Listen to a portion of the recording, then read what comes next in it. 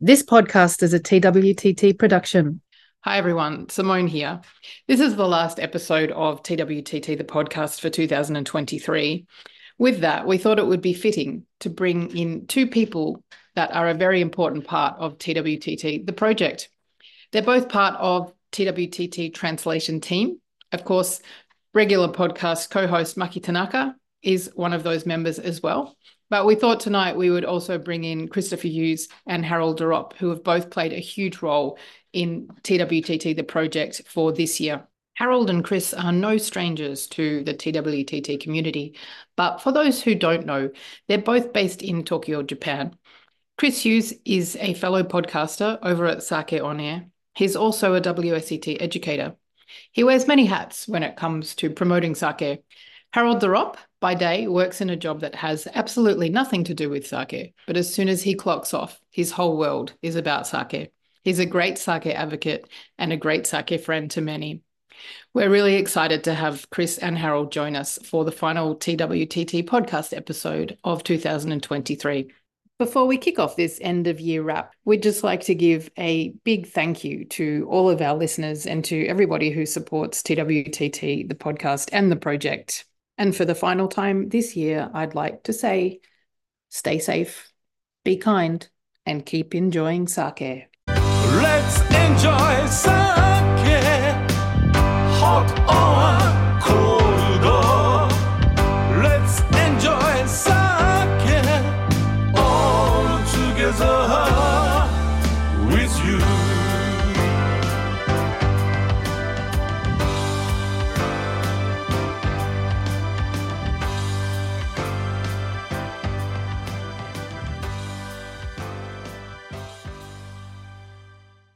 Hi, everyone, and welcome to episode 19 and the final episode of TWTT, the podcast for the year 2023. My name is Simone Maynard from Melbourne, Australia, and joining me is Maki Tanaka from Tokyo and Julian Hausman from Osaka, and we are going to have our final sake conversation for the year as far as this podcast goes. So Maki, Julian, hello guys. How are you? Maki, you're back in Tokyo, obviously. We missed you last episode when we featured Sake Tours, Etsuko and Jason, which actually was one of your ideas when we first had the concept of doing this podcast. So it was great to interview the two of them, but we did miss you. How are you? How have you been? You've been doing a little bit of sake travel, I believe. Yes, I'm back in Tokyo. I was traveling in northern Japan. That was really cold in Akita, snowy Akita, and then went all the way to via Fukushima to Shiga. So it feels really warm now in Tokyo. Yeah. Not quite as warm as it is here in Melbourne. Of course, it's an audio podcast, but we're sitting here looking at Julian in his beanie while I'm sweating from bits that I didn't realize I had. Julian, how are you? Very well. As you said, a little bit cold, but otherwise all good. Yeah. Yeah. So are we in Kanzake weather yet? I have been doing it a bit, but as I've, anyone who knows me has heard me mention before, I'm notoriously lazy for doing it at home. I'll do it a lot when I go out. But I have done it a few times at home because my favorite time of winter, my favorite part of winter rather, is having oden at home with kanzake. Is just, for me, is just one of life's golden pleasures. So that will motivate me to do kanzake at home. But otherwise, I should do kanzake more at home. I'll do it a little bit, but I'm very lazy. I like to leave it to the staff at a bar to do it for me for most of the time. We might have to bring Philip Harper back and inspire you to crank up the the kanzake. That reminds me, actually, now that you mention it, I was at a little event the other day, and they were part of this event was they passed around the sake and they left it to different tables to heat up their own sake, and it was quite cold. This was in Kobe. And some of the other people there I think everyone was kind of wary of each other and not wanting to overheat it. And was, because not everyone was friends and not everyone knew each other. And so people were saying, oh, should we stop it at 35? Should we stop it at 40? And I was the bold, non-Japanese person that said, crank it up to 60 or 70. Because, I know some people that recommend that. And they were just like, no. I was like, Philip Harper would be so proud. But yeah. Philip Harper would be saying that's not hot enough. I know. I was thinking that as well, but I'm not going to push it to 80 or something like that. It's just going to they won't believe me, but it did go down well actually. Yeah. It went down well. People were surprised at how good the sake that we had that at that event went down at those high temperatures. Yeah. And of course, that kind of is a great segue into our discussion tonight. So that's a great little sake story. TWTT, the project started because we wanted to share sake stories with an audience. So tonight it's not really a recap on 2023, but perhaps just each of us are going to talk a little bit about something sake related that happened in 2023 and our reflection on that. So without further ado, who would like to go first? Maki? So I've taken notes. I was going through my photo album, to pick out some moments of my sake journey of the year. And literally the journey to Yamaguchi was, I think, one of the highlights. Simone and I went to Yamaguchi to meet up with Jim and visit 3 breweries, Yamazaru, Taka, and Gokyo. And that was just delightful to hang out with Jim for the first time. And having read the book on Yamaguchi sake, it was really nice to get to know the brewers there in their own environment. And all of them are really, really nice people. So, and we had some fun train moments. Yamaguchi has these little trains that I didn't know about, and they were so cute. Yeah, we laughed and we ate a lot. We went to this delightful little diner with Jim that had most unusual sake collection too. We had the what was it called? Kawara soba, right? Kawara soba? Yeah, Yamaguchi dish. Yeah. It was not the best dish you can have in the world, but it was fun. It was Well, fun. for those who don't know what kawara soba is, I mean it's served on a Japanese roof tile, right? Yeah. Yeah. It comes out sizzling on this Japanese roof tile, or a replica of. It was definitely an experience, and it's a traditional dish that I think, well, for me, the awareness was brought to me during the TWTT session with Gokyo, the first session that we did with them. And Nakama-san in the Nijikai actually started cooking it.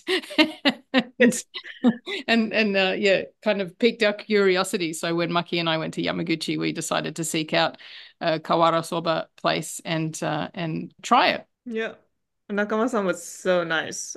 He was, I think, out somewhere doing something, and he came back for us to give us the tour at the brewery, and gave 15 bottles of Gokyo to taste. Yeah. So while we were in Yamaguchi, of course, as Maki mentioned, we went to Gokyo, and Nakama-san did come back early from his fishing trip, and we did a brewery tour, which we weren't expecting to do. And the tasting initially looked like it was just going to consist of 3 or 4 sake, and we were totally fine with that. And we sort of got comfortable in the office, and he wasn't drinking because he had his car there, and he had to drive somewhere afterwards, I think. So he ended up driving us to the station. But yeah, after the first 4 sake, which we thought that would be it, he proceeded to bring out all these different types of ride, and one that had been lost out the back for a while and was unintentionally aged, which was actually quite delicious. And yeah, we left there quite buzzed. Did you have the range of ride, or was it just 1 or 2 of them that you had there? Quite a range. Yeah. Yeah. Yeah. Did you have the pink one? Yeah.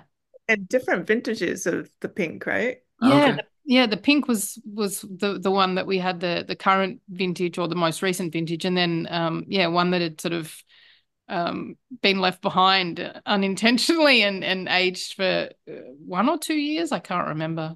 I think so.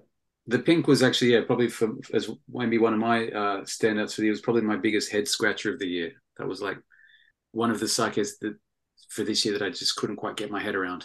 It was an interesting sake, but I need to revisit that, and because I do like the ride range, but yeah, the pink one was a bit of a struggle for me. It's a very, very hard to pin down kind of what it is and what it's supposed to be. But it would have been nice to be there at the brewery and talk to the brewer about that and get the skinny on what the story is behind that sake, because it's very unusual. It's funny you should say that, because one of my highlights for this year was, of course, celebrating my birthday in Japan with the Tokyo TWTT crew. But we went out the night of my birthday for dinner with a group of us, and I think Kathy ordered the ride, the pink, and I tried a little bit of it, and I was too, Julian. I was kind of like, yeah, just not quite sure what this is saying to me, and whether I like it or I don't like it. I was certainly curious, and then going to the brewery and trying it there, it was a completely different experience. And it's, we've talked about this before, not just in the podcast, but also on the project regularly, how when you meet the brewer, or depending on where you are, who you're with, it just changes the experience of that same sake. So it was really quite, I really enjoyed it. I enjoyed it more, of course, being in the brewery, having it with Nakama-san, and then trying a different vintage of it as well. But yeah, it really made a huge difference. So hopefully you get to do the same thing and go there and try and pick his brain a little about the ride series. Yeah. Maki, anything else to reflect on before we hear what Julian's got to say? And then in August, we had a gathering in Gashue in Ueno with Rumiko-san. And quite a few TWTT members gathered there to have dinner and drink Rumiko's sake with her. And she got quite comfortable, and she brought out her shamisen and sang for us. So that was another highlight. Yeah. I think she just brightens up the room wherever she goes, even in the Zoom room. It's always so wonderful. And she's been such a wonderful support to other brewers during the TWTT project, which this week saw its 126th session. And Rumiko actually sent me a message because she was having some tech issues and couldn't join early enough to catch Kawana-san, who was our guest this week, and apologized because she wanted to really be there to support a fellow female Toji Kuromoto. But apparently she made the Nijikai, and I went to bed early on one Monday night, so I missed her. But yes, she's just a bright star amongst the sake community, and she actually is part of my highlight. But I'll talk a little bit about that later. Julian, I think maybe you can tell us what 2023 has meant to you when it comes to sake. It's funny, I hadn't thought of it, but having just mentioned that, like Rumiko did make an appearance in my 2023 as well, when I was at the Takashimaya department store sake festival, which was the first time they'd had it since COVID, which is usually a pretty good event that they have. And I went there this year, and I was wandering around, kind of snaking my way through the aisles, and I heard someone screaming my name across the room, kind of someone's like shouting out, Julian, Julian. I was like, who is shouting my name out? I'm obviously the only Julian there. And turned around, it was Rumiko-san over the other side of the room, like waving her hand furiously, trying to call me over. And I was like, oh, that's really sweet. So I went over and said hello. So that was nice. Nice that she spotted me all the way over the other side of the event, and couldn't wait for me to get over there. But yeah, that was cool.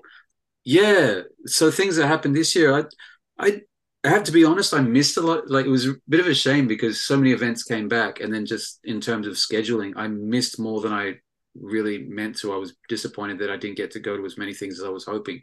So I haven't done many brewery visits, or didn't get to as many events as I'd like to. But in terms of just how the years panned out, and some highlights or whatnot, I guess my sake discovery, which I guess is somewhat new, and having just spoken to Maki about it before we started, it's obviously not new to anyone. This isn't a new sake or anything like that. But my favorite new brand is this brand from Chiba, Kinoene, which is quite likely very familiar to lots of people in the Kanto, the Eastern region, Tokyo region. I'm sure it's not as rare as it is here, but I feel like it's a label that I've never really seen here in Osaka before, but I feel like I'm seeing it more often. Although as far as I can tell, there's only 2 sake shops that stock it, and they don't have a lot.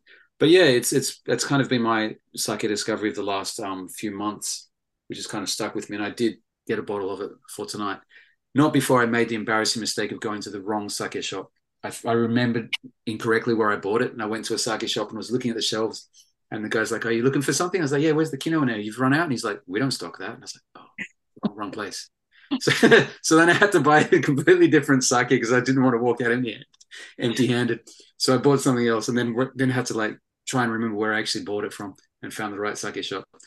So I'm drinking their Hatsu Shibori, their fresh pressed sake for the year, their Junmai Ginjo Namagenshu, and I really like this. It's there's one of those kinds of sake that's for me when I'm switching off my analytic mode and I'm just drinking for my own personal pleasure. I like sake that has a bit of sweetness. I do like fruity sweet, not like sickly dessert wine sweet level, but I do like sake that has sweetness. I don't like bone dry sake. And this sake is plush and fruity and juicy, and that's the kind of sake that I do like to indulge in when I'm not really thinking about stuff. So Kino Ene is my off the top of my head is going to be my choice for the year, my sake discovery. Like I said, it's probably not a discovery for a lot of other people that are more familiar with it or maybe closer to it.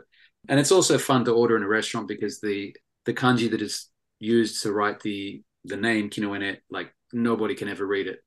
So it's always fun to order and see other people at the bar go, "What did you just order? We didn't see that on the menu." And it's like, because no one ever recognizes it. It's almost, I don't know anyone that's like read it straight off first go. So that's kind of my sake highlight for the year. Other things this year, don't mention it too much, but I edit over at Sake Industry News with John Gortner, and we just pulled in our 100th issue last month, which was a nice milestone to hit this year. So that was cool. And I've done a few mild kind of visits around town. One of the things that I have done this year, which more than other years, is I've been to Nara in Hyogo, Nara-Gogo, like a number of times, maybe like 4 or 5 times in the year, which is a lot more than I would normally do. And it's kind of reinforced my my feeling that Nara is like, I mean, obviously everyone knows about it. It's like, it's not new to anyone. It's like, it's so big that you can't ignore it. But at the same time, it's so big that I think a lot of people do ignore it and kind of gloss over it and just think, oh, it's just where the big breweries are. And it's not as interesting as all the microbreweries and the small places with, and I every time I go there, I get a little bit inspired. I really like going to Nara. It's there's such a vibe there as well, and it is, of course, a lot of the places are massively huge. The region itself is actually really making an effort to attract tourists and to promote sake. They're really trying. I think it's a shame sometimes when people, for lack of a better expression, think they may be too cool to hang out in Nara and check out the big breweries and go to their tasting rooms and check out the museums and stuff. There's a lot of information there. There's a lot of things to learn about sake by visiting Nara, and there's, needless to say, amazing breweries there. There's also the side of Nara that a lot of people don't see, of how much support the big breweries there provide to the industry as a whole, in terms of research and development, helping other breweries, whether it be technical advice.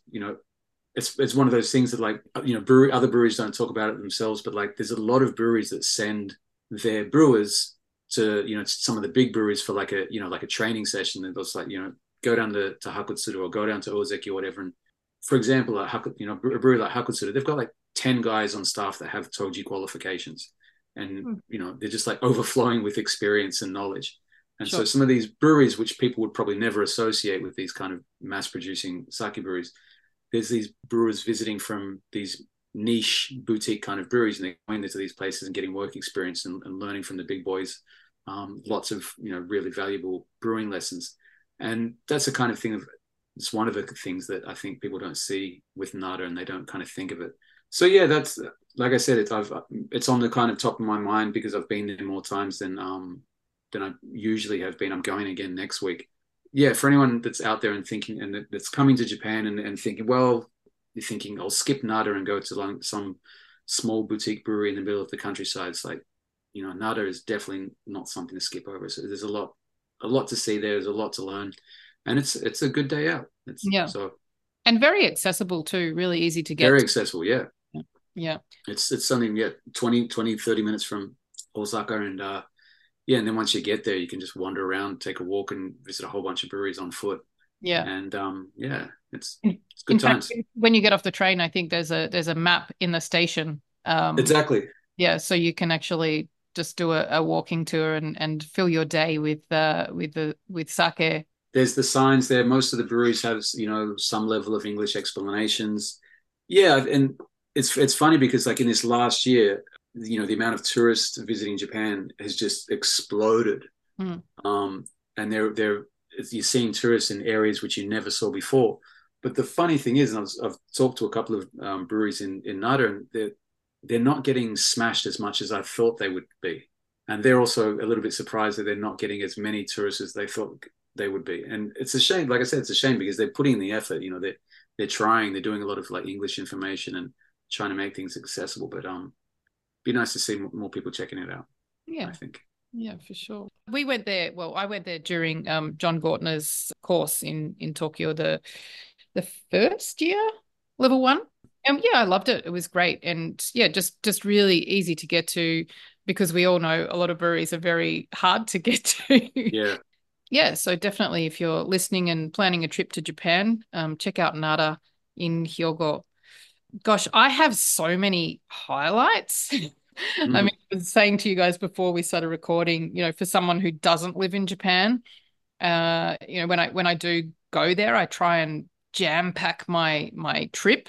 And I certainly achieved that this year when I came over in February and March. I came over for the JSS Academy, which is quite funny. I mean, Julian, I'm gathering you're drinking Kinoine tonight. Not sure what Maki's drinking. Maki, what are you drinking this evening? Inemankai. Inemankai from Mukai Shozo in Kyoto, which is a favorite of mine.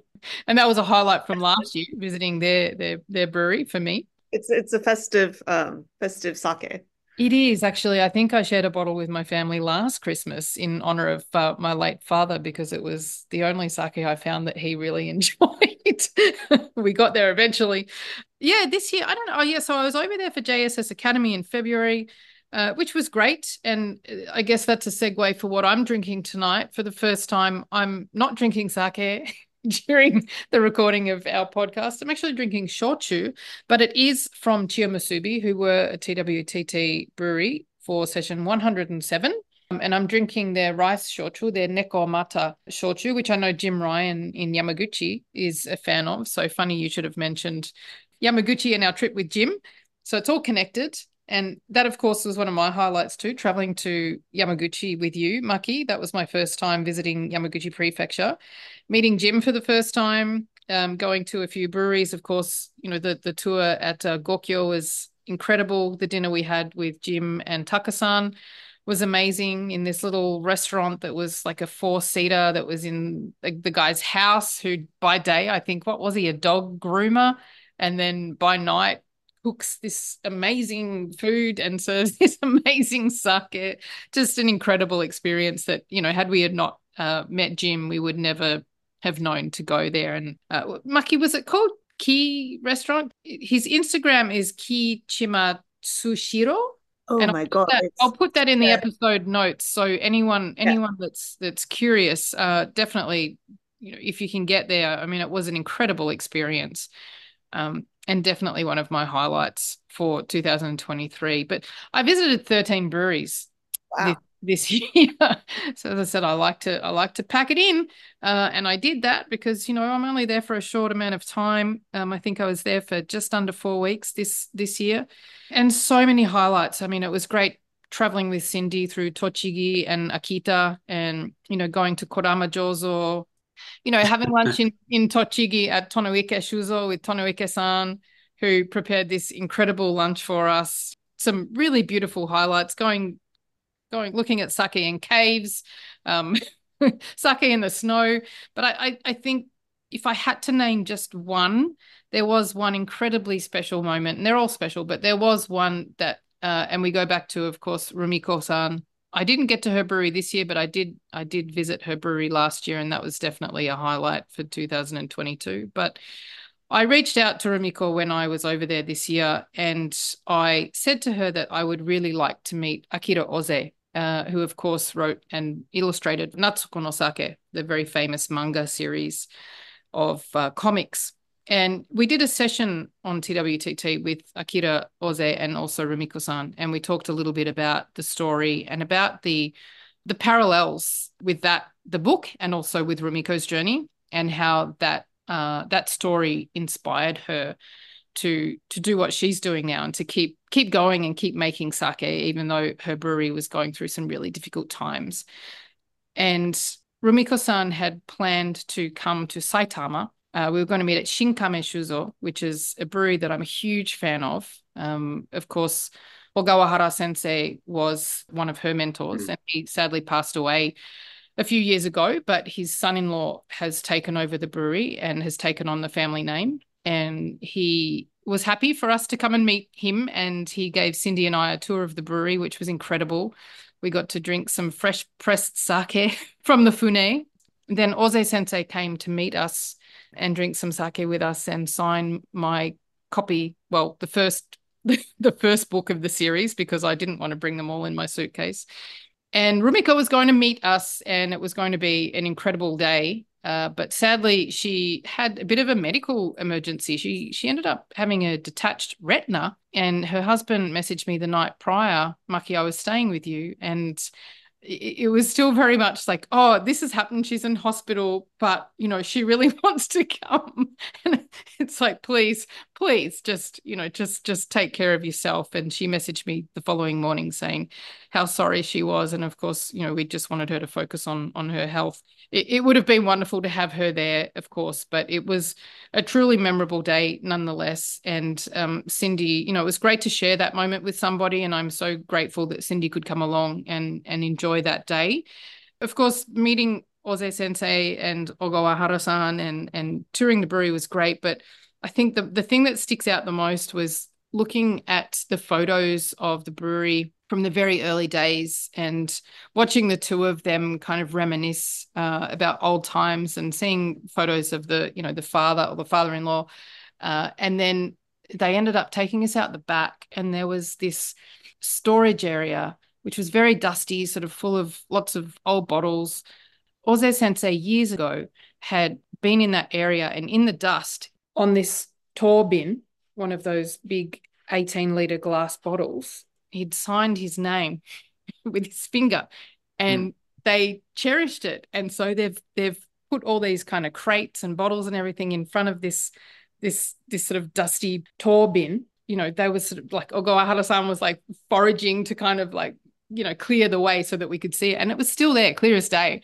And Oze Sensei was really impressed that, after all these years, what he'd kind of, signed in the dust was still there. I didn't fully understand the story, but just, I got the gist that, years ago he'd come there and he'd kind of like we would do, I guess, back in the school days, we'd grab a texture and graffiti our name on a desk or a wall or something. Simone was here.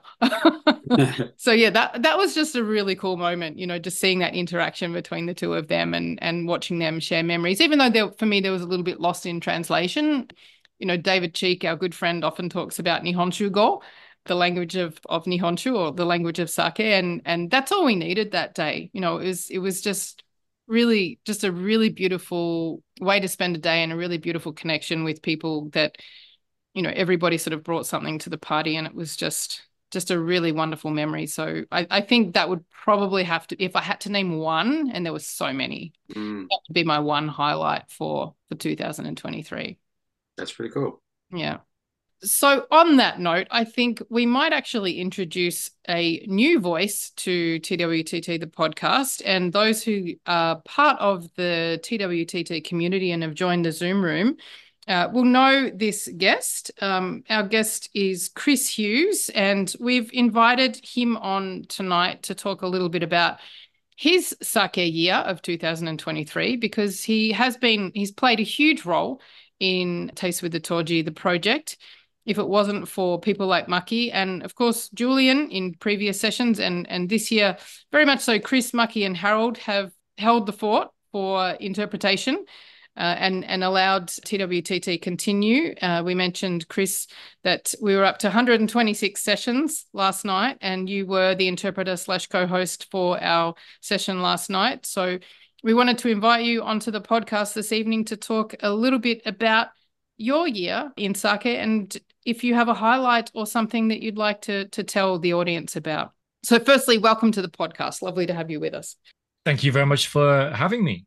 Yeah, I mean, as always, it's such a privilege and an honor to be part of the Taste with the Toji project. And there are so many great moments within that project that I've been involved with or haven't been involved with directly. We've met some amazing brewers again this year, as we do every year. But I guess you want me to sort of think outside the Taste with the Toji project for my moment, perhaps. Well, whatever the moment is that is forefront of your mind, it doesn't have to be TT related.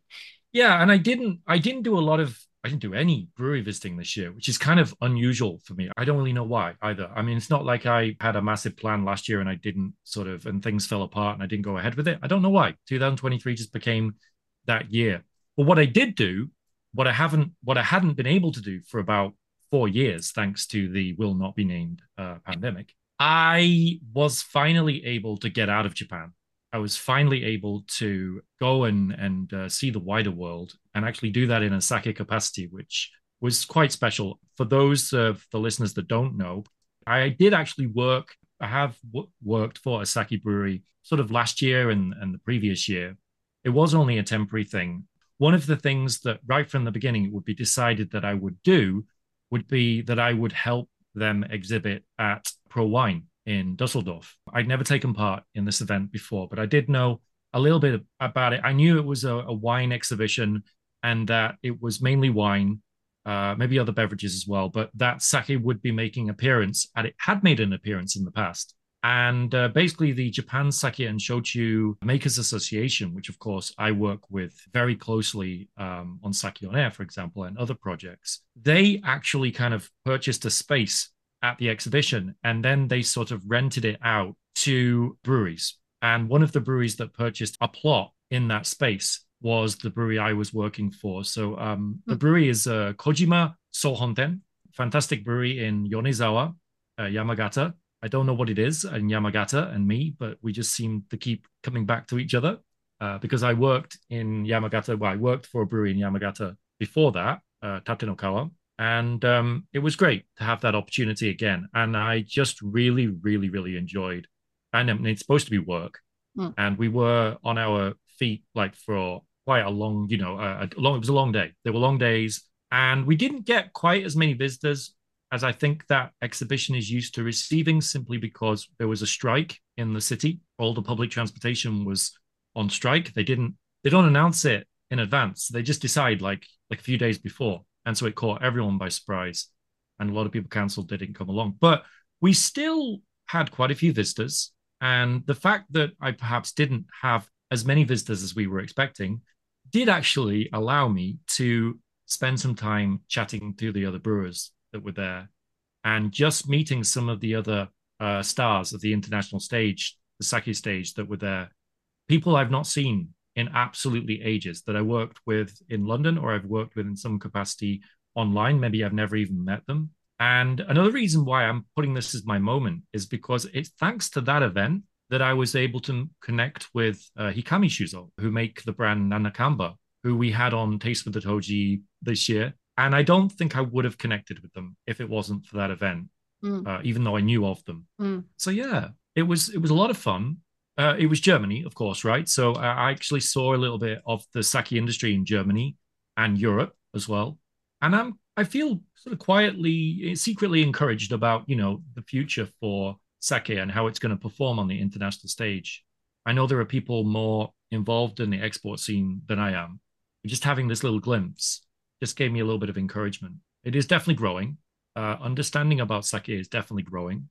I didn't see the same misconceptions that I was used to when I was working in London.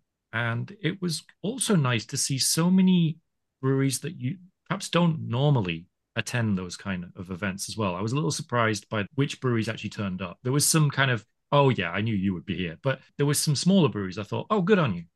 A bit of sort of investment, a bit of, I think a worthwhile investment as well. Yeah. Who were the audience? Were they the industry people, or was it open to general public as well?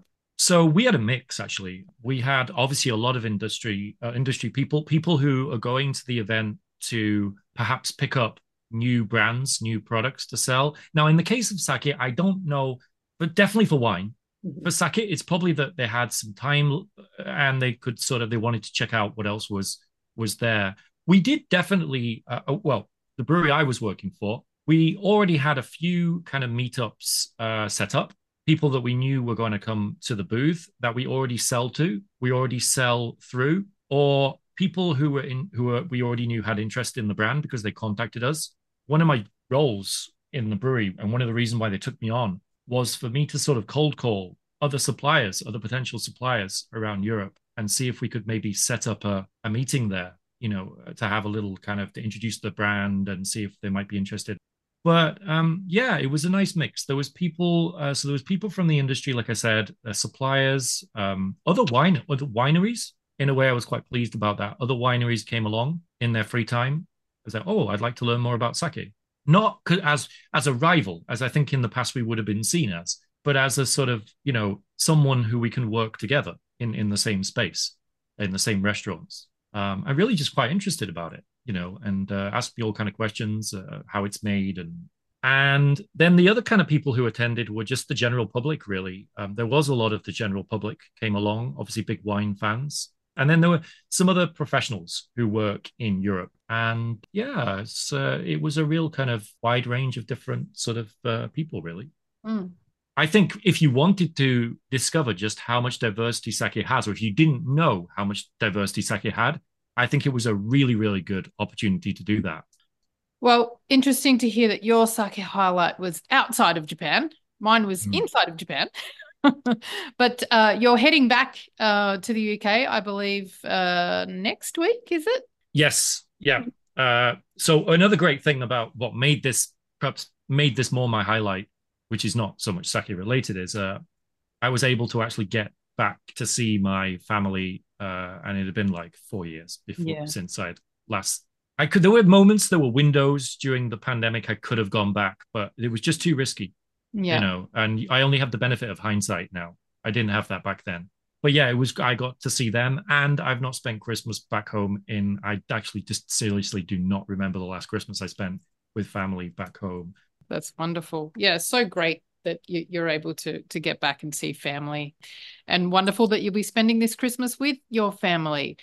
Well, Chris, thank you so much for dropping into a little podcast for the first time, and for talking a little bit about your sake highlight for 2023. Keep up the wonderful work that you do. Of course, Sake On Air podcast. You're a WSET educator. You fly the flag for sake in many different ways, and we could not do TWTT, the project, without you. So we really appreciate you making time for us tonight and having a chat. And we hope you have a safe and happy Christmas. And we actually have another guest who is, of course, the third wheel of the TWTT translation team for 2023. Gosh, that's a lot to say. It's lucky I'm not drunk yet off the shochu that I'm drinking tonight.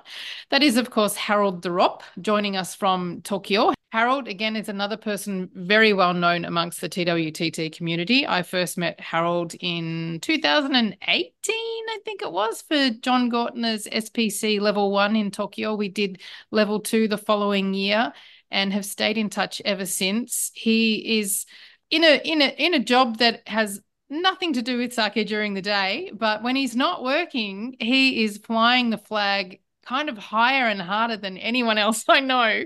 He is an absolute sake advocate, dedicated to promoting the craft of sake. He is a joy to be around. He's a joy to listen to. It's a joy to have as part of this project. He's a very, very good friend of mine. Harold, welcome to our podcast for the first time. It's so great that you could join us tonight. Thanks very much, Simone. That's a very nice introduction. And yeah, we've had a lot of adventures, the sake adventures together over the years. And of course, this is kind of our final episode for the year as far as our podcast goes. We've got one more TWTT project session to go, and of course you will be seeing out the year in your Santa hat, no doubt. That's the plan. You're accustomed to do.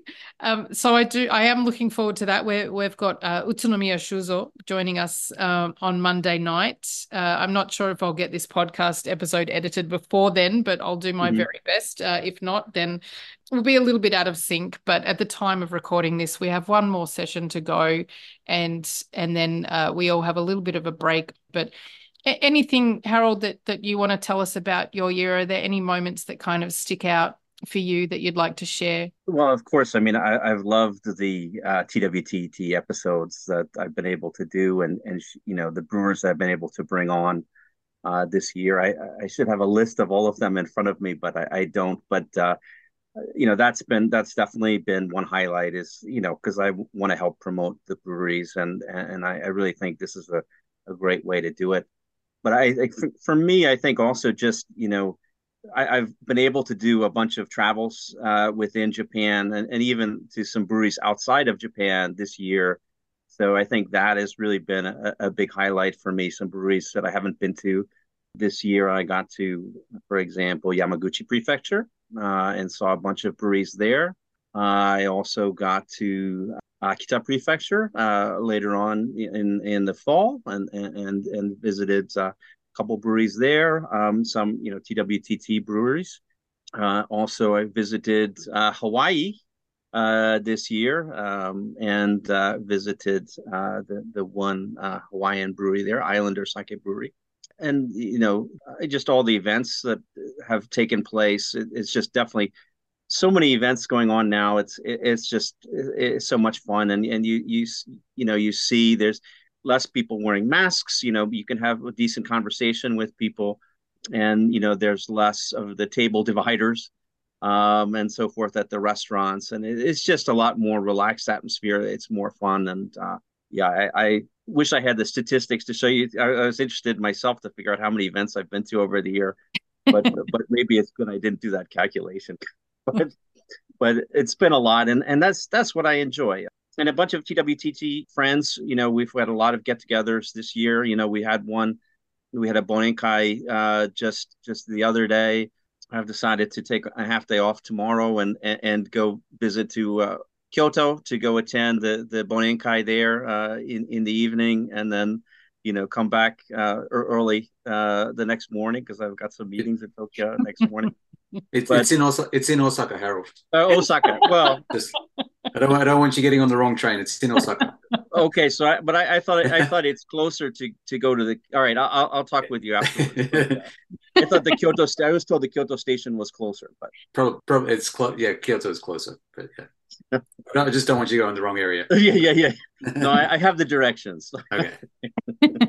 But I'm looking forward to that. So, it's really great. We've kind of got the, Tokyo group of TWTT friends, and then we've got a group in Kyoto and Kansai area, and it's fun when both of those groups can meet. And among your travels and events and whatnot, was there any highlights of like a new sake that stuck out for you this year, or maybe something that even if it was something that you knew before, but like has made a bigger impact on you this year, or anything like that?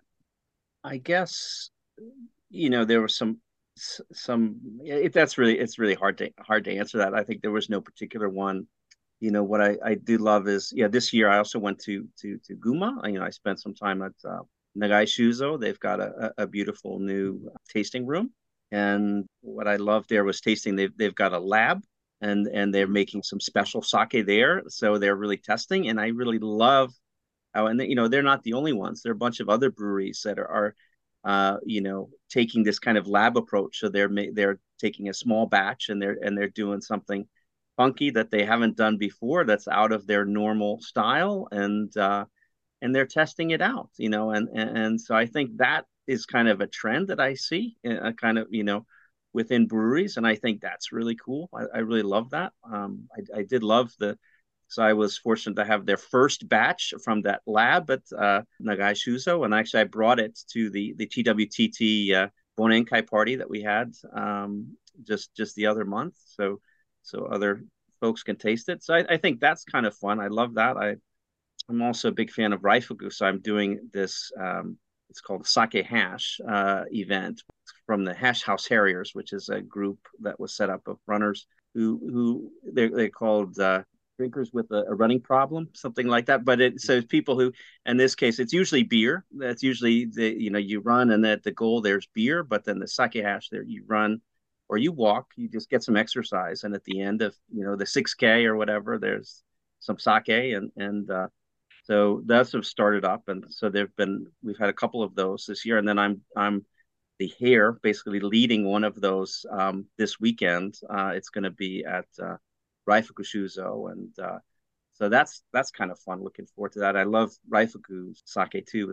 They do all many people know flour yeast, and so it's kind of a fun sake. And the shinshu. I mean, I think the shinshu. I love the shinshu. It's one of my favorite part of year is the new sake, and shinshu is all coming out now. It's not only the drink, the sake culture. It's the people. It's it's the whole thing. And this year I've got some people come visited from the U.S. More people, and not only the U.S. All over. People start to come to visit. From the U.S. From this friend of mine from Singapore.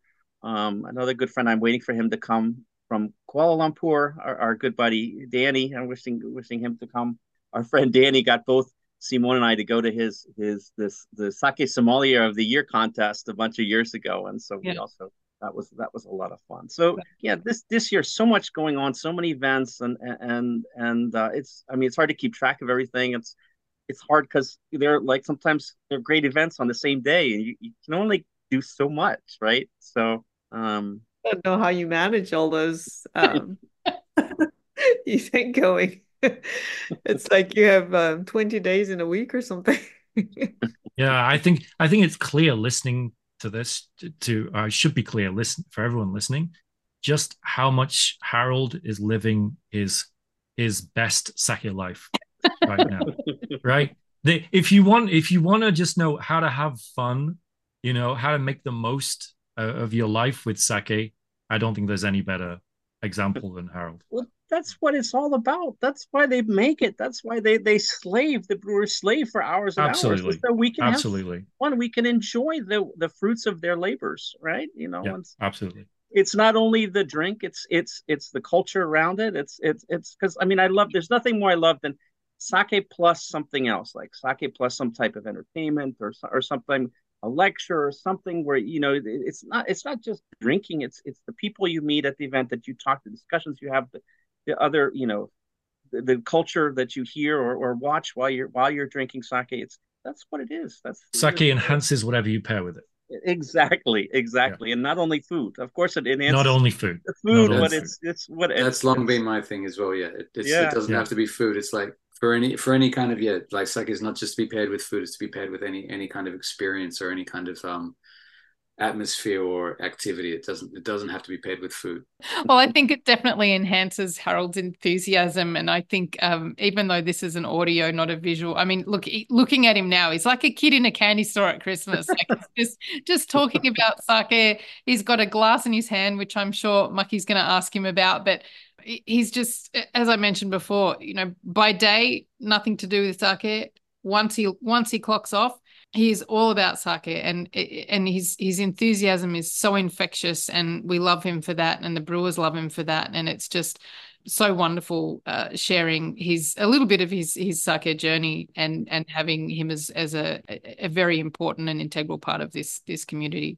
Well, I love being a part of this community, and really, Simone, thank you, so much for helping to kick this off, and I mean, everyone plays a part in this community, important part, everyone on this call and everyone who attends, each session. And it's been so fabulous. And, I'm glad we're keeping it going. It's probably getting harder now that there's so many other things to do and other events, and stuff to juggle it. But I think it's still so important and so fun. I mean, there's still some brewers that that I meet for the first time on this podcast, and I love that. But I think what I love too is just introducing brewers to a wider audience and their sake, and this that makes me so happy. Would you like to introduce to us what's in your glass tonight? Yes. So I am drinking a TWTT sake from Hania. And this is an omachi sake of theirs. And it says Toyama Ken-san omachi. So it's omachi that's grown in Toyama Prefecture, which I actually didn't know that they grew that. So I'm drinking, Toyama omachi from Hania, and it is fabulous. And of So, course, Hanaya were definitely. they were the final TWT. Correct. They were the Christmas, well, from 2 years ago. 2021, I think it was. Yeah, And they had their Santa hats on along with you. right. So we will reprise that Santa moment, Sake Santa moment this year. And of course, there is no better sake Santa than you, my friend, Harold. And on that note, I think we will wish you a very happy and safe festive season. We are going to wrap up this episode of the podcast. It's been so much fun sharing some moments from all of us, from Julian, Maki, Chris, Harold, and myself. It's been a wonderful sake year. It's been an interesting year. Of course, every year has its challenges, its ups and its downs, and I know personally many of us have had both ups and downs. But together as a community, some of those more challenging moments have been made easier through the friendships and support amongst this community.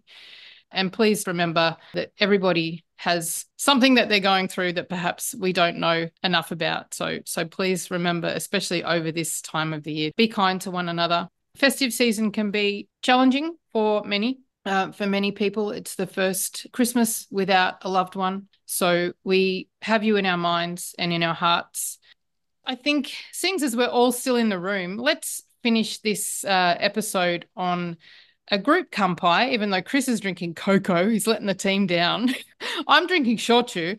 Harold, Maki, and Julian are drinking sake. But at the end of the day, it's all about the connections that we've made through sake. So whether we're drinking it tonight or not, it doesn't matter. So everybody, please take care, stay safe. And from all of us at TWTT, the podcast and the project, have a very Merry Christmas and a Happy New Year. And to all of you, thank you so much, and kanpai! Kanpai, cheers. Bye. 日本酒を飲もうよ寒でも冷やでも日本酒を飲もうよあなたと一緒に